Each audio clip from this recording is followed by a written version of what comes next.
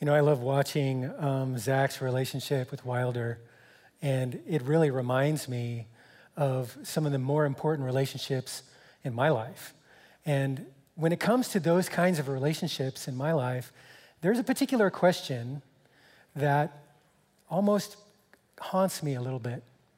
And it's just a 3-word phrase, not the type of 3-word phrases that you might be thinking when it comes to relationships like, I love you. That's a good one. That's not the one I'm thinking about. I was wrong. Another really good one. But no, you're beautiful. That's a great one. Can I help? I am sorry. Although those 3-word phrases are pretty important when it comes to relationships, here's one that starts spinning around in my soul that feels like it looms even bigger. You ready? Are we okay? When those 3 words start spinning around in my soul, it's usually because I've missed something. I've either done something that I shouldn't have done, or I haven't done something that I should have, and I can't get away from it. I can't make it right. It happened. I can't go back in time and change it, so here I am. Are we okay? Man, relationships are tricky.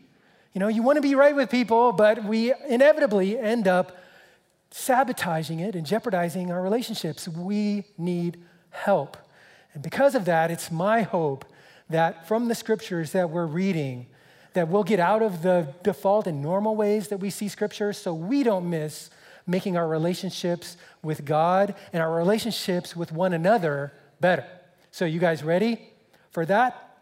Okay, so speaking of better, isn't it interesting that as a culture, we are consumed by getting better and improving? I mean, we've got podcasts, we've got books, conferences, seminars, Zoom sessions, master classes. The self-improvement industry is big business, and it's been growing year over year, 5% since 2016, and it looks like it's going to be a $13.2 billion industry by next year. We work so hard on getting better. But have you ever wondered this? Why don't we have to work hard at getting worse? I mean, that just comes naturally, right? I mean, have you ever had to take a class on how to jack up a relationship? No. Did you ever attend a seminar on how to lie? Ever listen to a podcast on the top 10 ways to fight with your sibling? No. You didn't, because we're born as little conflict aficionados. We watch drama for entertainment. We are subject matter experts when it comes to conflict. Am I right? So, in this New Testament challenge, we're going to discover something new, I hope, about the very concepts we've been reading about all week in the New Testament. And we're going to give testament or testify to one another. We'll get a chance to do that a little bit later, and then there will be a challenge on what we're going to do about it. So, New Testament challenge. You guys ready for that? Okay, so here we are right smack dab in our New Testament challenge, and we need to talk about a very significant but unavoidable problem. Sin. It's a thing. Have you ever noticed that it's kind of a recurring theme from Paul throughout your entire reading this week? It's there in Romans, Colossians, Ephesians, Philemon, Philippians, 1st and 2nd Timothy, and Titus. There is no avoiding it. In Romans, Paul writes this sobering message. Do we Jews have any advantage? Not at all. For we have already made the charge that Jews and Gentiles alike are under the power of sin. As you can see, Paul uses sin in a lot of his writing as a unifier. This is reminding us that sin is rather egalitarian in its power over us. You see, it doesn't matter what class you were born into, what culture you were born into, or what country you were born into, sin has equal opportunity and equal outcome. But what is sin exactly? Well, if I'm going to explain this well, I'm probably not going to be able to do it here. So, do you want to see a pastor sin? All right, let's go.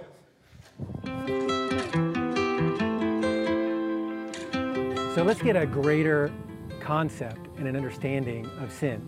Because today, people have way different definitions of sin. Now, technically, there's a few that you'll find that people use. Sin in the Bible, in Greek, is a word hamartia, and that means to be without a share in, or to be mistaken. We use that to err, be mistaken. We use that a lot in our culture today. Oh, I just made a mistake. Yeah, that's the definition of sin. Or to wander from the path. And we hear that too in culture, where it's like, you know, I got off on the wrong track, or I wandered away. That is one of the definitions of sin. But I think one of the most helpful definitions is the last one, and that is to miss the mark. And that last idea, I think, is the most helpful. So to unpack this a little bit more, let me give you an example of missing the mark.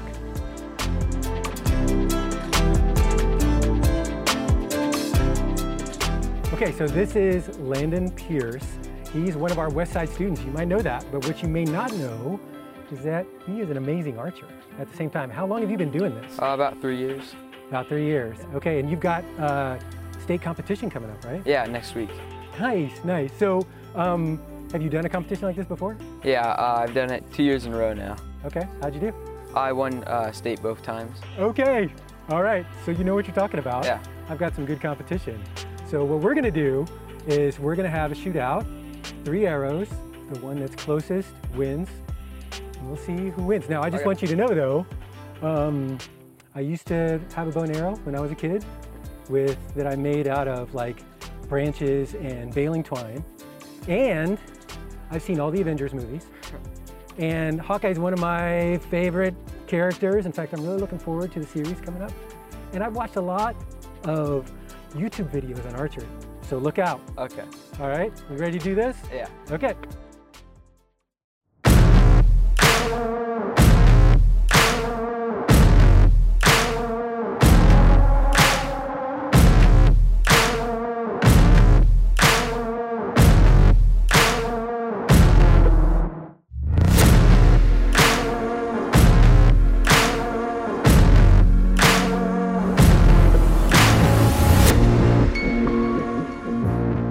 If I put an arrow through Loki's eye socket, I'd sleep better, I suppose.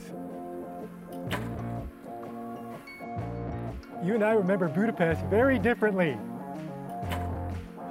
The city is flying, we're fighting an army of robots, and I have a bow and arrow. None of this makes sense.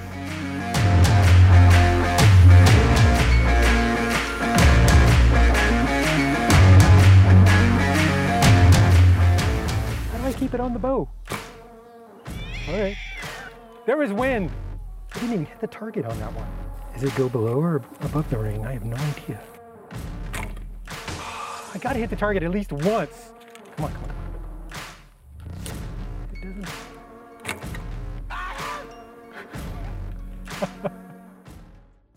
Well, clearly, I've missed quite a bit here.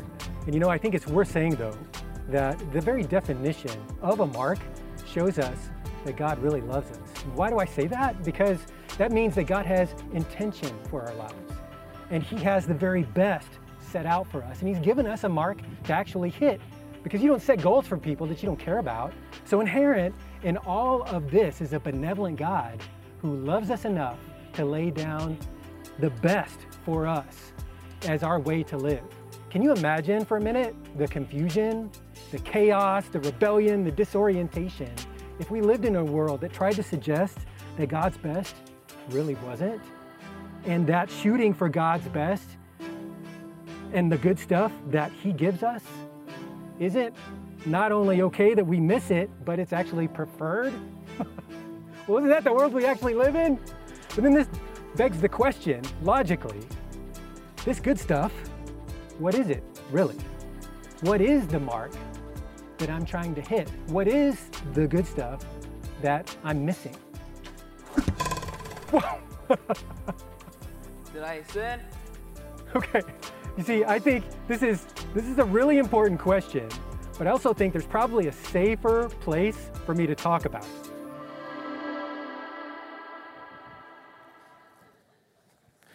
Okay. Yeah, for all you moms out there, that was totally safe, okay? Just relax, that was fine. But the point is still the same, though. What is the mark that I'm really missing? And I think most of the time, our default nature, the way we normally think about it, is that the mark is our conduct. It's our obedience. In business terms, it's called compliance. The mark is doing good things, and missing the mark is not doing good things or doing outright bad things. But is that really what the mark is? Now, of course, it might include these ideas that we just talked about, but I think at the deepest core of God's heart, do you think that that is all that God is after? I mean, think about it. For those of you who have kids, I know that is it really compliance that you want from your kids?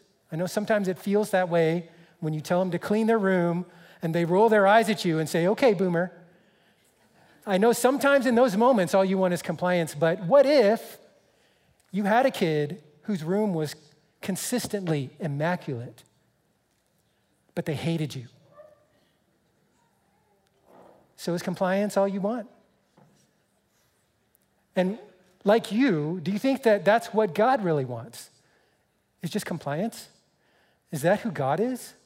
If not, then what is the mark that we tend to miss?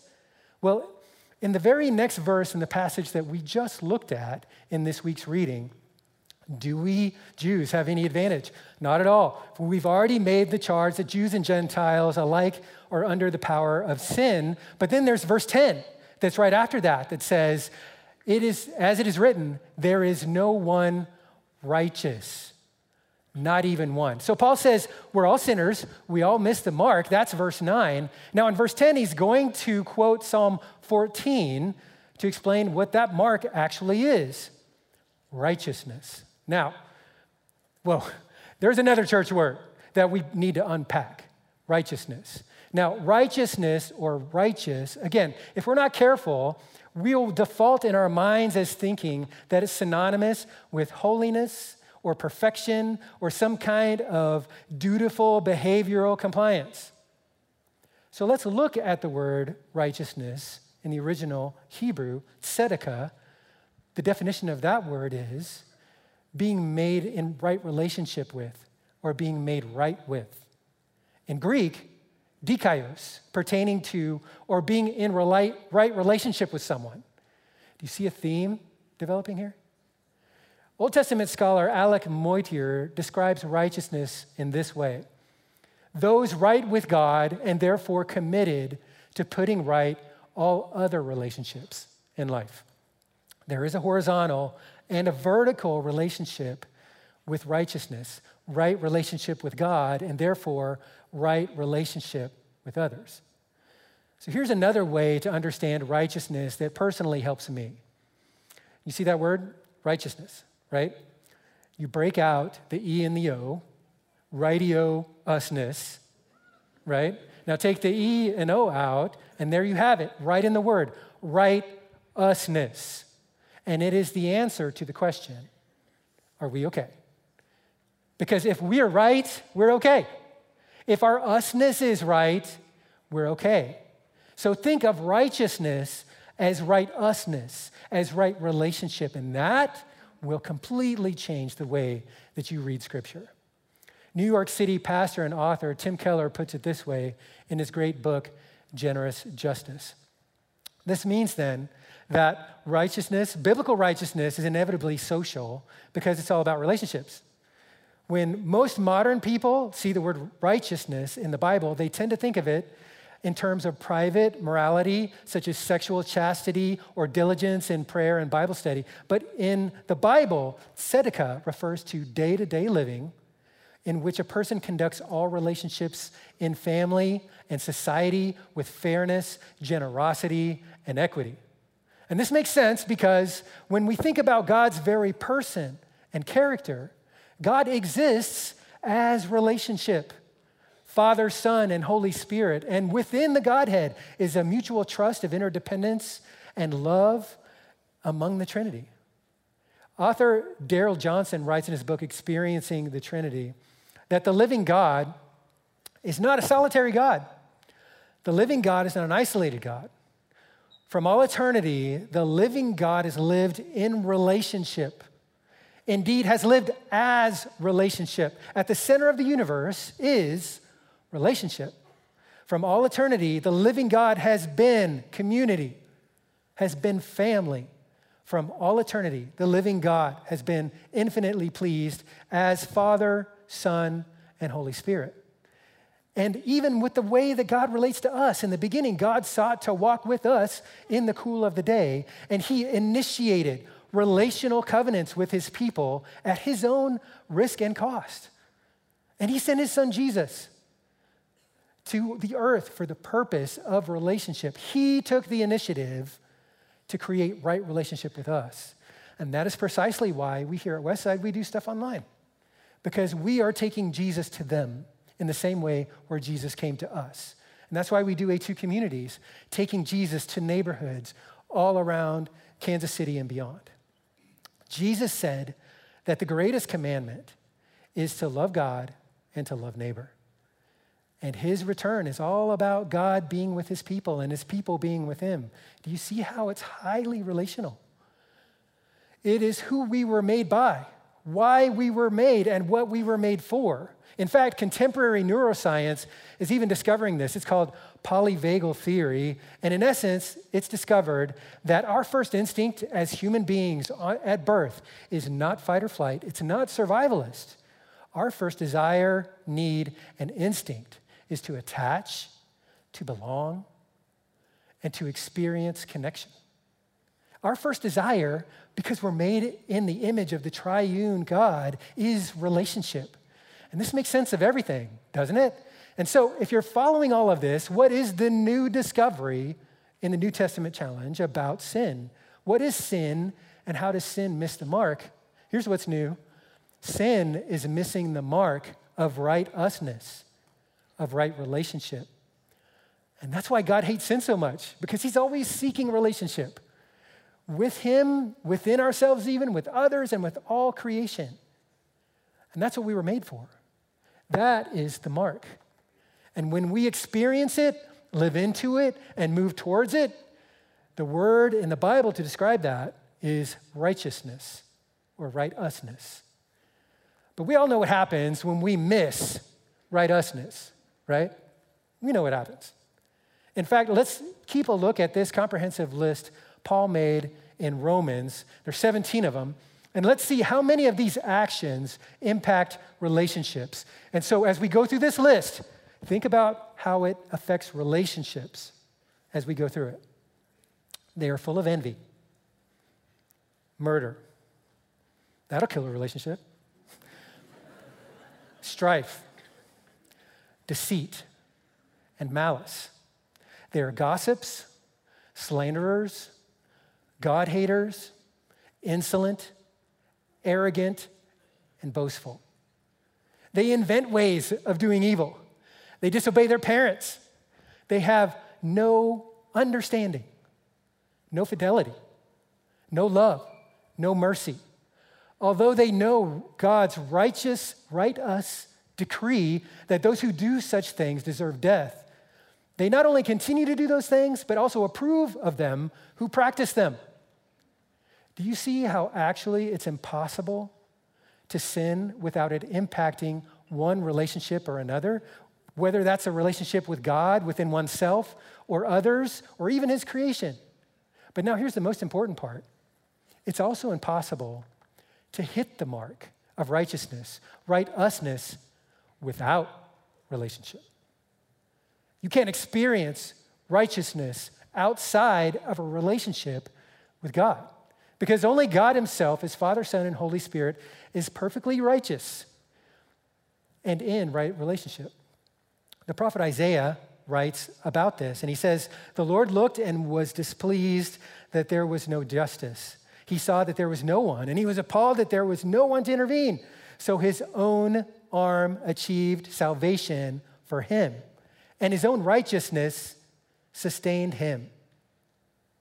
This is why Jesus came to the earth to redeem the world of its sin through relationship. And this is why Paul wrote, and you're reading this week, this is a trustworthy saying and deserves full acceptance. Christ Jesus came into the world to save sinners, those who've missed righteousness, of whom I'm the worst. He also writes in Romans 3:22, this righteousness is given through faith in Jesus Christ to all those who believe. There's no other way to earn it, receive it, acquire righteousness. It takes one person who is right in relationship to restore those who are not. And that, it turns out, had to be God himself. This righteousness is fought for, died for, given, it is granted, it is bestowed, and it is declared over you if you'll have it. So sin is missing the mark. And if the mark is righteousness or righteousness, sin is missing out on the good stuff, the righteousness with God and with others. So don't miss out. When it comes to missing that, when it comes to sin, don't feel shame. Feel FOMO. Feel fear of missing out on the relationship that you could have had with God, or the relationship that you could have had with other people, or even with yourself. So if sin is missing out on the good stuff, and if righteousness with God and with others, so then that begs the question, what then is self-righteousness? And I want you to think about that for a second. I want you to share right now and testify to other people. This is the testament part. And since we're talking about relationship, I want to give space for you to practice this right now. So, you in A2 communities, this is going to be super easy. In the light of what we just learned, discuss with those around you and with you what you think self-righteousness is. And for those of you online, you can just do that in the chat or comments. Tell us what you think right relationship is, what self-righteousness is. What is self-righteousness? And for those in larger gatherings, whether that's the Speedway in the South Room or right here in the North, talk with the person next to you that you know the least. Look, I know this is awkward, right? But I want us to practice what righteousness could feel like. So you got 2 minutes. If you don't want to talk, if you want to miss righteousness and sin, that's completely up to you. Just let everybody know by taking out your phone and ignoring everybody, all right? Okay, so you got 2 minutes. Ready? Go. I hope you guys had some good discussion there for a second. But I kind of wanted to let you know of what the testament really is. And that is that self-righteousness is an oxymoron. A better understanding of righteousness, righteousness, puts self-righteousness into a whole new light, doesn't it? Because righteousness is about relationship. So it's impossible to put the word self in there. The two don't go together. So we can't hit the mark or stay on the path toward it without the grace, power, forgiveness, and the favor of God in our lives. And even when we crush it, it's still not enough. And when we totally blow it, we need to be connected to a relationship that never fails. Whenever we've missed the mark, we can turn around by being in relationship with the one who does relationships perfectly. And when we do turn around, Jesus comes to you and declares over you who you are, because in faith, you have been made right in him. In Jesus, you have righteousness with God. And he says to you and me, no matter where we've been or what we've done, he calls to you by name and he says, we're okay. And that is our great challenge. Please don't miss righteousness. Relationships are tricky, but don't miss it. That's the good stuff. Some of the greatest regrets that people bear have to do with relationships. I know, because that's true of me. Now, I know that there are people that are hard to stay in right relationship with. I mean, it could be your spouse, your friend, your ex, one of your kids, an extended family member, a coworker, the neighbor that lets his dog poop in your yard, whatever it is. Hey, it could even be me. I mean, I've been clueless more often than not. But here's what's helped me, I think. Here's what's really helped me on this when it comes to other people. I think of that relationship that lacks righteousness, the one where I wonder, are we okay? And it might be that God is bringing someone to mind right now. I stop and I ask the one who lives in and knows how to do perfect relationship, Jesus. And I pray.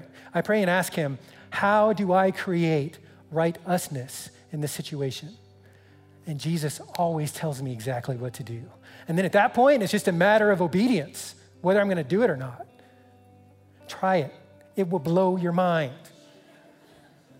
But you might be thinking, I can't do that. I don't even have that kind of relationship with God. Then don't miss right usness with God. That's the good stuff. Receive the right relationship that Jesus is offering you, his righteousness. And if you want to talk about how you can be made right with God, just put in the chat or comments, I want to be right with God right now. Or talk with someone here about that. Now, one of the easiest ways to get in right relationship with someone, because we just talked about God, and let's talk about others. One of the easiest ways to get in right relationship with someone else, or even with God for that matter, is to see things from his perspective. So I want to read over you the words of Paul to the church in Ephesians. Many of you have been reading through his letter this week. Did you notice all of the rich and amazing descriptions that Paul uses to describe the people in Ephesus? It's incredible. And I guarantee you, I'm sure they were incredible, but no different than you or me. And they didn't need a master's degree on how to sin or jack up a relationship, just like we don't. They were just as messed up as you and me, maybe even more so. But I want you to see the words that he uses to describe who they are. Because in Christ, this is how God now sees us, all of us, too. Because when you see yourself and others, even the ones that drive you crazy from his perspective, it changes everything.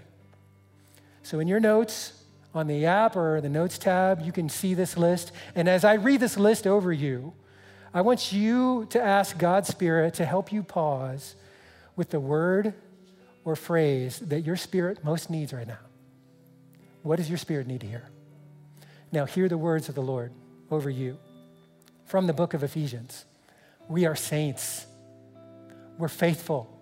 We're holy. Blameless. We're adopted as children. We're chosen. We are the praise of his glory, marked in Jesus with a seal, his possession. We're alive with him. We're his handiwork, created in him, and we are now one new humanity. We're no longer foreigners. We're fellow citizens and members of his household. We are a dwelling in which he lives. We're heirs together. We're members together. We're rooted and established in love. We're called his graced ones. We're like infants made new. We have a new self, created to be like Jesus, sealed for redemption. We are dearly loved children. And now you are light. We're members of his body, and we are the church. Look at that list as we sing over you, and may you see yourself and others just like Jesus does.